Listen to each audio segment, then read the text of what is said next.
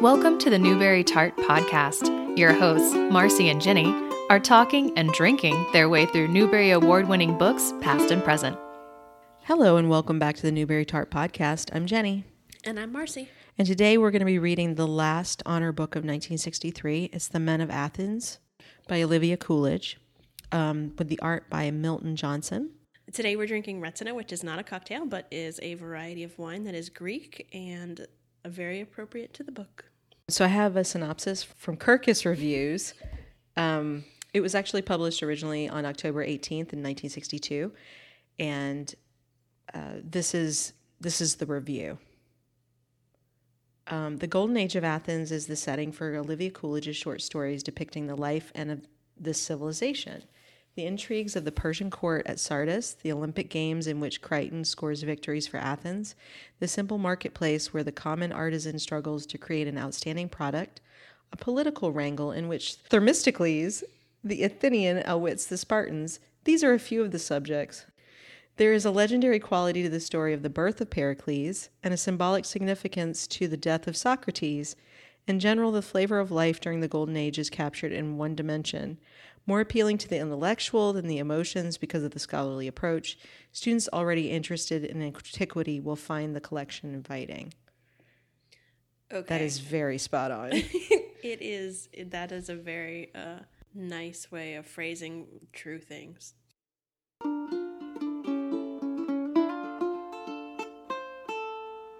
Okay, so Olivia Coolidge She's British. She's British. She was a teacher of Greek, Latin, and English in Germany and England before she came to the United States, and then she taught in the Northeast. And very classically educated. Went to Oxford. Mm-hmm. Yeah. She got a degrees in classics and philosophy there, and a master's degree. This lady was super smart. This book is super smart, but not fun. No, not fun. Not interesting. No. I mean. Okay, so, all right. I have a lot of problems with this book. And I think the very first one is that, okay, I can read this book and I can kind of read it critically with an eye to the time, and it was older and maybe the Newbery committee was looking for different things. But there is no way to use that argument for this year because this is the year that A Wrinkle in Time won. So that is the quality of what was on offer. Mm-hmm. Besides this book, there's no. When you read the books from the 20s, you're like, okay, they're drier. They were aimed at a different kind of reading audience. No, there's no excuse. There's no excuse for this book. Well, and Thistle in Time it's set in a faraway time or a mythical time that's tinged with farawayness. I know, right? And also equally well researched in a scholarly way. But it's fun. So much fun. This is the epitome of what I call spinach books. I don't think I'm the first person to use that term. I'm not going to be the last. It's the books that you're told or you think as a kid that you're supposed to read. Okay, but even for a spinach book, which I like that term, mm-hmm. and you're not wrong, it's lacking a lot of literary qualities that I think are required for even a good spinach book, which is crazy because this woman has written a ton of books. It's not like this was her one attempt and done. Mm-hmm. But, there's no continuity. When you read these stories, each individual episode is separately written, and there is no overarching narrative. Mm-hmm. There's no plot, even though it's easy to describe the history of Athens with a plot. And she flips back and forth between the third person and the first person in a completely maddening way, which is very distracting and not engaging. And when she is speaking in the first person, it's not the same first person. So all of these are failings that just take you out of the book and make it hard to really immerse yourself. Mm-hmm. And I'm a 38-year-old English major, if I can't get into it, how do you expect a child to get into it? I guess one could argue that maybe the children in the early 60s were smarter or they were more scholarly. I guess you could say that, but I don't think that's true. I also don't think that my dissatisfaction with this book stems from it not being, it doesn't stem from it being adult or scholarly. It stems from the fact that it there's so much interesting stuff in that time period Yeah. that actually happened. And it made me not care about any of that stuff. Yeah, it is hard because she took all of the really fascinating things and honestly she made them boring. Yeah. Which is awful to say, but no, it's really true. And reading stuff about the ancient Greeks, I didn't even feel like there was a good capture of just the baseline stuff that we know about the Greeks. Yes. I felt like that reading through it, like, okay, she's describing specific banquets or arguments or whatever, but there is no sense of the daily life, and there's no sense of familiarity with the terms she's using. So it made it feel like you were only seeing half of the story. Like, I didn't understand the world that it was happening in, so it made it very difficult to really feel any of the stories. I think maybe I've been spoiled by the stuff that I have read about the ancient Greeks. Well, because that has been really interesting and really engaging. Well, and then as far as gender politics goes, there's a lot to dislike in this book. Okay, so this is a woman writing in the 60s, right? And even though what she's writing may have been an accurate reflection of the way things were in Greece at the time of the stories in this book, there's still no way that you can put in phrases like, of course he tells me what to think, he knows better, he's a man, like, and then not have any further discussion of it. Not knowing, because when we dug around for information on her, we only found basically her academic career, her dad's name. In Wikipedia, it makes it sound like she sprung from her dad's head, like Athena from Zeus. How appropriate. Yeah. We finally found her mom's name, so she did have two parents. Her biographies are short, and they're concerned with her books, listing those titles, her education, who was her dad, and then who she was married to.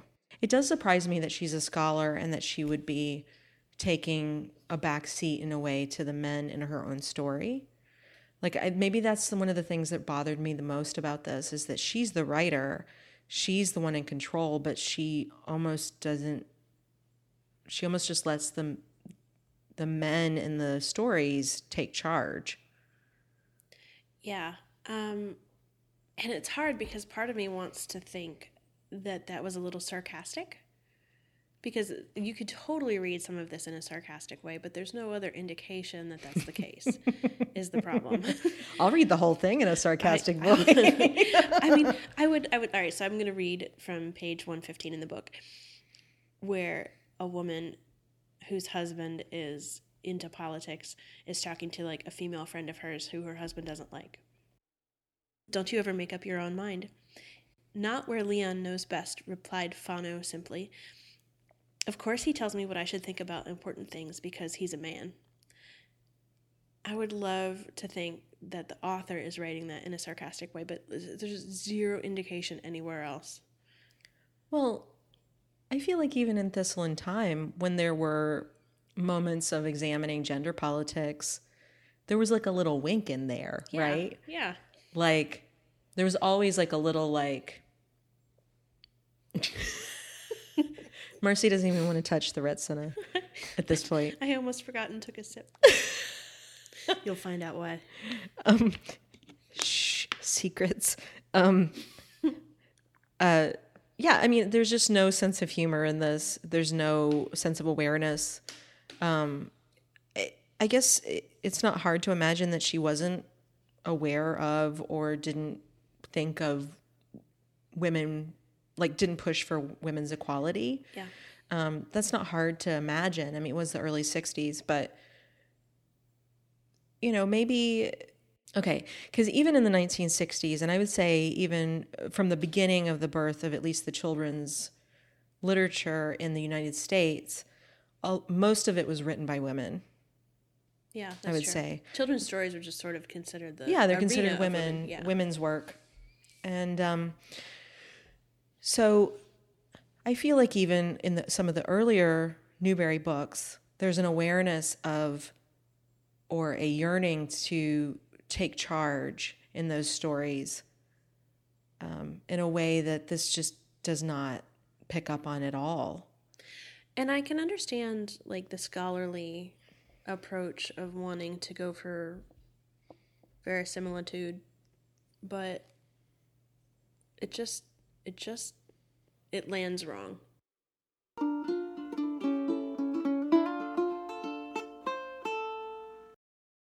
And then some of the other things are off too. There's a chapter called After Dinner Stories, where there is a woman called Aspasia who is essentially playing sort of a geisha role to a group of men.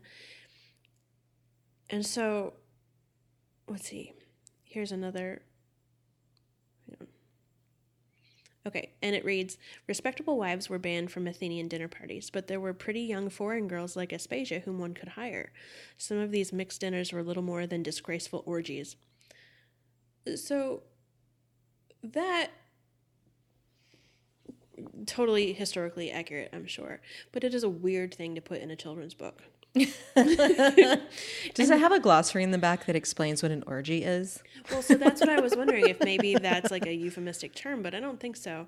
And then when you skip ahead a little bit, there is another chapter called The Adventure of the Merchant's Son, where they switch to the first person yet again. And they're talking about the narrator in that section, his grandmother. And his grandfather is dead, and his father is dead. And it says about the grandmother, to be frank, she had for many years a stall in the public market where she sold ribbons. Philemon put a stop to this when he was old enough, but the disgrace of it clung about him to his dying day. And it just is so weird because unless that is a euphemism for prostitution, it makes zero sense.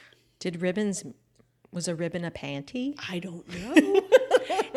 And it doesn't make any sense because I don't see how that could be a euphemism when they have previously mentioned orgies. Like, why would you stop yourself from mentioning just say it's a lingerie or it's a prostitution. I don't know. It's just crazy. But like, and then they say Philemon being brought up in this way amid the lowest class of porter, cloak snatcher, beggar, or hawker, soon took service in the fleet to better himself. It's like, what is even happening in this book? That's a good question. I don't know. I really don't know. I don't know how you can take something like the death of Socrates, how you can take early Olympics and suck the life out of it. Well, and assemble them in such a way that they make no sense. Yeah. If they all fit together and made a real narrative, that would be one thing. Like, if you could read it and have any sense of the continuity of it, then sure, like, maybe it's weird, maybe I don't like it, but, like, at least it would make sense. But this book does not make sense. I mean, each chapter at the beginning has the time period listed. And, right. It does have it listed, and it's chronological, right? Yeah. But doesn't give you much. No. And you know what? It feels like that. It feels like snapshots. It feels like if you're looking through a photo album and you are like, snap, here's a picture of one thing. Here's a snap, here's a picture of another thing. And they're all in chronological order. But like, there's no sense of the story as a whole or where they're even happening. That's what it feels like. But again, like, if you read them individually, while they're not to my taste, they're not bad. Each individual snapshot is not terrible. I don't really like them, but I wouldn't be like, oh, you like that? I can't believe you like that. I'm just hard-pressed to understand what stood out about this. I mean, the sheer amount of knowledge in one book is astounding. Mm-hmm. But as we've said, it's not interesting. It's not engaging. I don't completely understand what was seen as superlative in this book. I don't see what the point was of this book. I mean, I would rather read a straight-up history book that was at least consistent. Mm-hmm. I feel like I'm being mean. No, I don't think we're being mean. I think that, one, there's not a lot of information on her to frame her point of reference. She originated in Europe. But there's no playful sense of storytelling that you would find in European folk tales or in European legends or even in, history for children. It's serious. It very much is written as a textbook, it feels like. Yeah. Even the way that they speak is very dry and not good.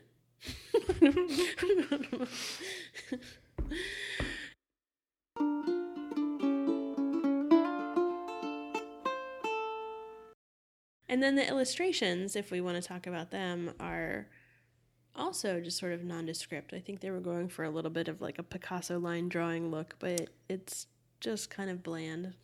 That's where we differ in opinion. Oh, really? Yes. I think they're gorgeous. I think it's the only thing in that book that I find has merit. One of the reasons is because it does feel like it's in the tradition of Picasso's line drawings. And two, it's the one place where you see movement and you see some kind of action. That is very true. I mean, they're more gesture drawings than finished drawings. I just feel like in a lot of kids' books of that age, like you get very similar drawings. So it's not that they're bad; they're actually fairly good. They just don't stand out to me. I love them. Like I said, it's the only thing I like about the book, really. I feel like somehow it feels different than other line drawings I've seen. I feel like somehow you can see the layers of, like you can see in some of the drawings, you can see like the person's body and their clothes at the same time. Mm-hmm. I mean, yes, on page 83, you can kind of see that guy's butt. That's kind of cool. It feels Greek. But he's got a cape and he's got full pantaloons on. Maybe he sells ribbons. So yeah, he's selling some ribbons with that ass. Next time I have to insult somebody, I'm going to call them a ribbon seller, and their face is just going to be like, "What?" Call him a ribbon maker. I think that's worse. There's a lot to be said about the drawings, and I think that my only complaint is that there aren't more of them. I feel like it would have helped to humanize and helped to really break down the story in a more manageable way. I've seen a lot of line drawings like this, and I'm always astounded by what at first looks like a bunch of just scratching, but it ends up actually being a very detailed face or a detailed scene. These are pretty incredible. I guess maybe part of it for me is that having a small background in art, I see them more as sketches instead of finished illustrations. Mm-hmm. But as long as they're coming across the right way, I guess that doesn't matter. And I think maybe because I'm so into comic books, I think that might have something to do with why I find them enchanting in a way. More into the action aspect. Yeah, there's a lot more. That's one of the things that I find fascinating about comics is the action that is implied outside the panel. Mm-hmm. So for all of these drawings to feel like there's a next step or a next panel, or they're just coming from another panel or another place, another page, I like that a lot. So. I wish the stories felt like that. Yeah, I wish so too. Yeah, I think there's a lot of problems with gender politics, with racial politics. And I think that this is not a great book for kids to read, given that. Like, there's a lot of it that, even if it is tongue-in-cheek, which I don't think it is, just reading through it, like, there's so much just teeny little moments of misogyny. Mm-hmm. That I would hate for a kid reading this to internalize any of that. Mm-hmm. Like somebody mentioning that he thought that somebody's opinions were fairly intelligent considering her gender, like mm-hmm. that kind of a thing, just constantly. Mm-hmm. I wouldn't recommend this based on that. Like if you were looking for a good Greek history book, I would go with something else instead. Yeah. No, and some people might say, why would that matter? What does it matter if something's in a book and we know it's an old book and we know that It's not something that is the way our life is today. But I feel like the more you hear a message like that, the more it chips into your little reptile brain, and we all have them, and it chips into your subconscious, and you start to feel that after enough chips, enough little pecks at your subconscious. I think it accumulates, and I think it does matter. Well, and it's not like the Little House books, for instance, where people have made similar comments about many aspects of those books. But in those books, there are so many other things to really love that it makes it worth considering those issues and the problematic nature as talking points rather than let's throw these books away. Whereas this book, it just doesn't have those redeeming qualities. It doesn't have the things that make it valuable in other ways enough to make up for it. Not to make up for it, not to excuse the flaws, but to make it worthwhile to really stop and look at them. Mm-hmm. This is just, here's a boring book with some misogyny thrown in. Yeah. Yeah. And it makes me kind of sad for her to have grown up apparently in such a time that just came out when she wrote her book. She's obviously a brilliant lady. Oh yeah. I may not care for this book, but nothing against her. Mm-hmm. She obviously was educated out the ears. I was trying to not say wazoo. Out the ears, I mean, she knew what she was doing. She obviously wrote a lot of history books. Some of her other books focused on the Trojan War, the Red Revolution, and then she did biographies of Eugene O'Neill and Winston Churchill and Edith Wharton, Gandhi, and Tom Paine. So she knew her stuff, and she was publishing a lot of books. I really wish that she had that enough in her life that she had been able to put it in some of her books, or put it in her books that, what women have to say is worthwhile. And even though I didn't enjoy this book, I'm glad that she published. I'm glad that she was able to use her great intellect, and at the time maybe reached some kids with the idea that women can write big, serious books. Yeah, that's true. But overall, I don't like this book. I would never recommend it to anyone, aside from looking at the drawings.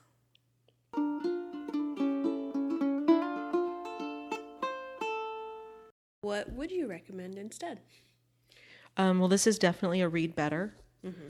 It's not a 1-to-1 because this is not necessarily about Greek history. It's about the Greek gods. One of the Time Warp Trio books. Uh-huh. It's called All Greek to Me, by John Sheshka and illustrated by Lane Smith. It was published in 1999 by Puffin. It has a sassy take on the Greek gods, and of course the main characters have this book that they time travel with. It's short, it's a little simple, but it's so much fun, and the art is really good. Again, that's the only thing they have in common to me. But I would really say that if you want to introduce the idea of ancient Greece to a child, or you just want to read something that's set in ancient Greece, even though it is the gods, I would say this is a much more fun introduction. What about you? It's easier to find books about Greek mythology than it is about Greek heroes or Greek history. But like the classic one that always springs to mind is the D'Aulaire's, which is the D'Aulaire's Book of Greek Myths, by Ingrid D'Aulaire, which is spelled D''Aulaire. That is sort of your classic go-to one for Greek mythology. But if you look, to be honest, I have not read these myself, but I just looked around a little bit. And if you're looking for books about Greek heroes, which is essentially what this book is about, Rick Riordan, who is the author of the Percy Jackson books, has a book called Percy Jackson's Greek Heroes, which I think covers a lot of it pretty well.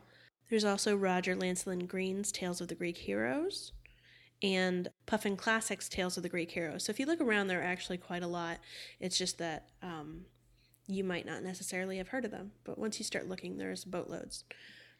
Another series that I would say is a read better than,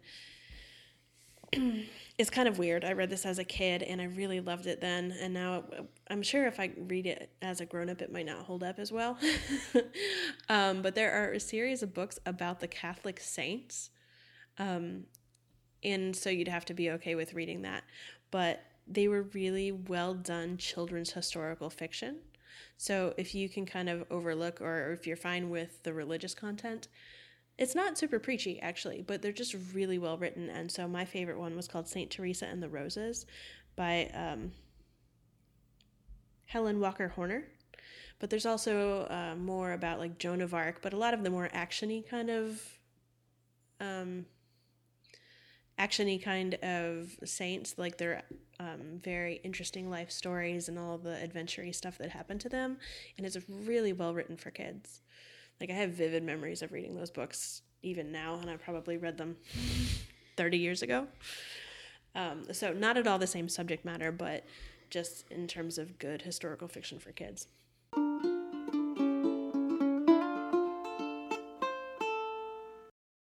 So, Marcy, what do you think of Retsina? Okay. We took a sip when we first started, and I have been trying this whole time to think of a good description, and I have figured it out. It's when you have a yard trash bag and you fill it up with pine needles and then you wait. That is the imaginary taste that goes with this wine. It tastes a little bit like pine needles and a little bit like dirt. And it looks like regular wine. And it does not smell like regular wine. See, to me, it smells like pine and oregano. It does smell like oregano. And those are fine. Those are fun things.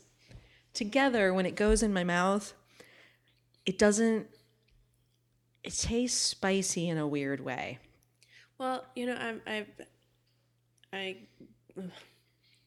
my husband is a home brewer, and I've made lots of wine and mead myself, so I understand what, like, skunked wine tastes like, or just, like, various mistakes you can make in winemaking.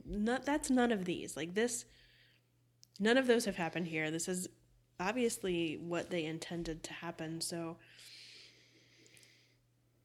it's strange because I've had lots of bad wine and none of it in this direction. This almost has, like, when we were drinking that drink with scotch, that kind of vague... The bog mummy drink? Yes, the bog mummy drink. This has this, like, a little bit tastes like dirt. Okay, here's what I think. That you could possibly replicate this by taking a piece of cork, okay, putting oregano and pine needles on it, and then soaking it in a Pinot Grigio for, like, a year. Then I think you have Retsina. Maybe that's how they make it now. Well, I was reading a smidge about it online, and apparently, so the reason that it got made in the first place is because they used to stopper the containers that they would transport the wine in with pine, and I guess they just ended up liking the taste. I feel like maybe the people who created this didn't have access to a lot of flavors. Like, they didn't have a wide array of flavors that they could choose from. So this was something new. And they were like, this is so exciting. We have a new flavor. And then they have continued it. And there's lots of flavors to choose from right now in our lives, right? Like, there's so many things that we can choose to put in our mouths. This is not something, just like the book, that I plan on ever really drinking again. Yeah. Maybe it's different when you're at the source. At least, that's the caveat for Retsina for me. If I'm in Greece and there's, like, homemade Retsina, or, like, a restaurant makes. The authentic, yeah. Yeah, I like how I threw off if I'm in Greece. Like, I'm a world traveler, but I'm not.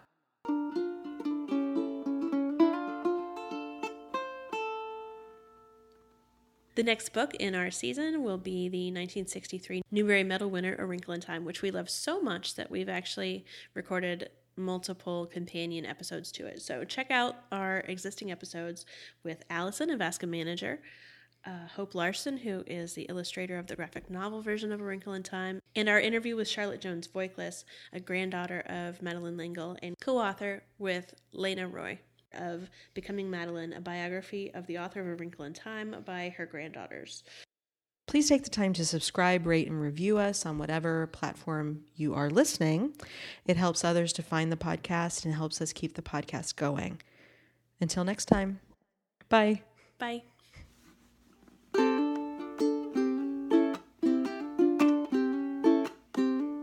Production assistance for Newbery Tart is provided by Raphael Siebenman and Liam Grove. Graphic design by Liz Meitinger.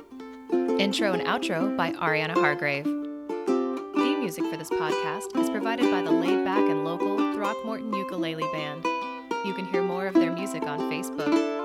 Find more Newbery Tart episodes at iTunes, Stitcher, or wherever you listen to your favorite podcasts. Our website is Newbery Tart. That's NEWBERYTART.com.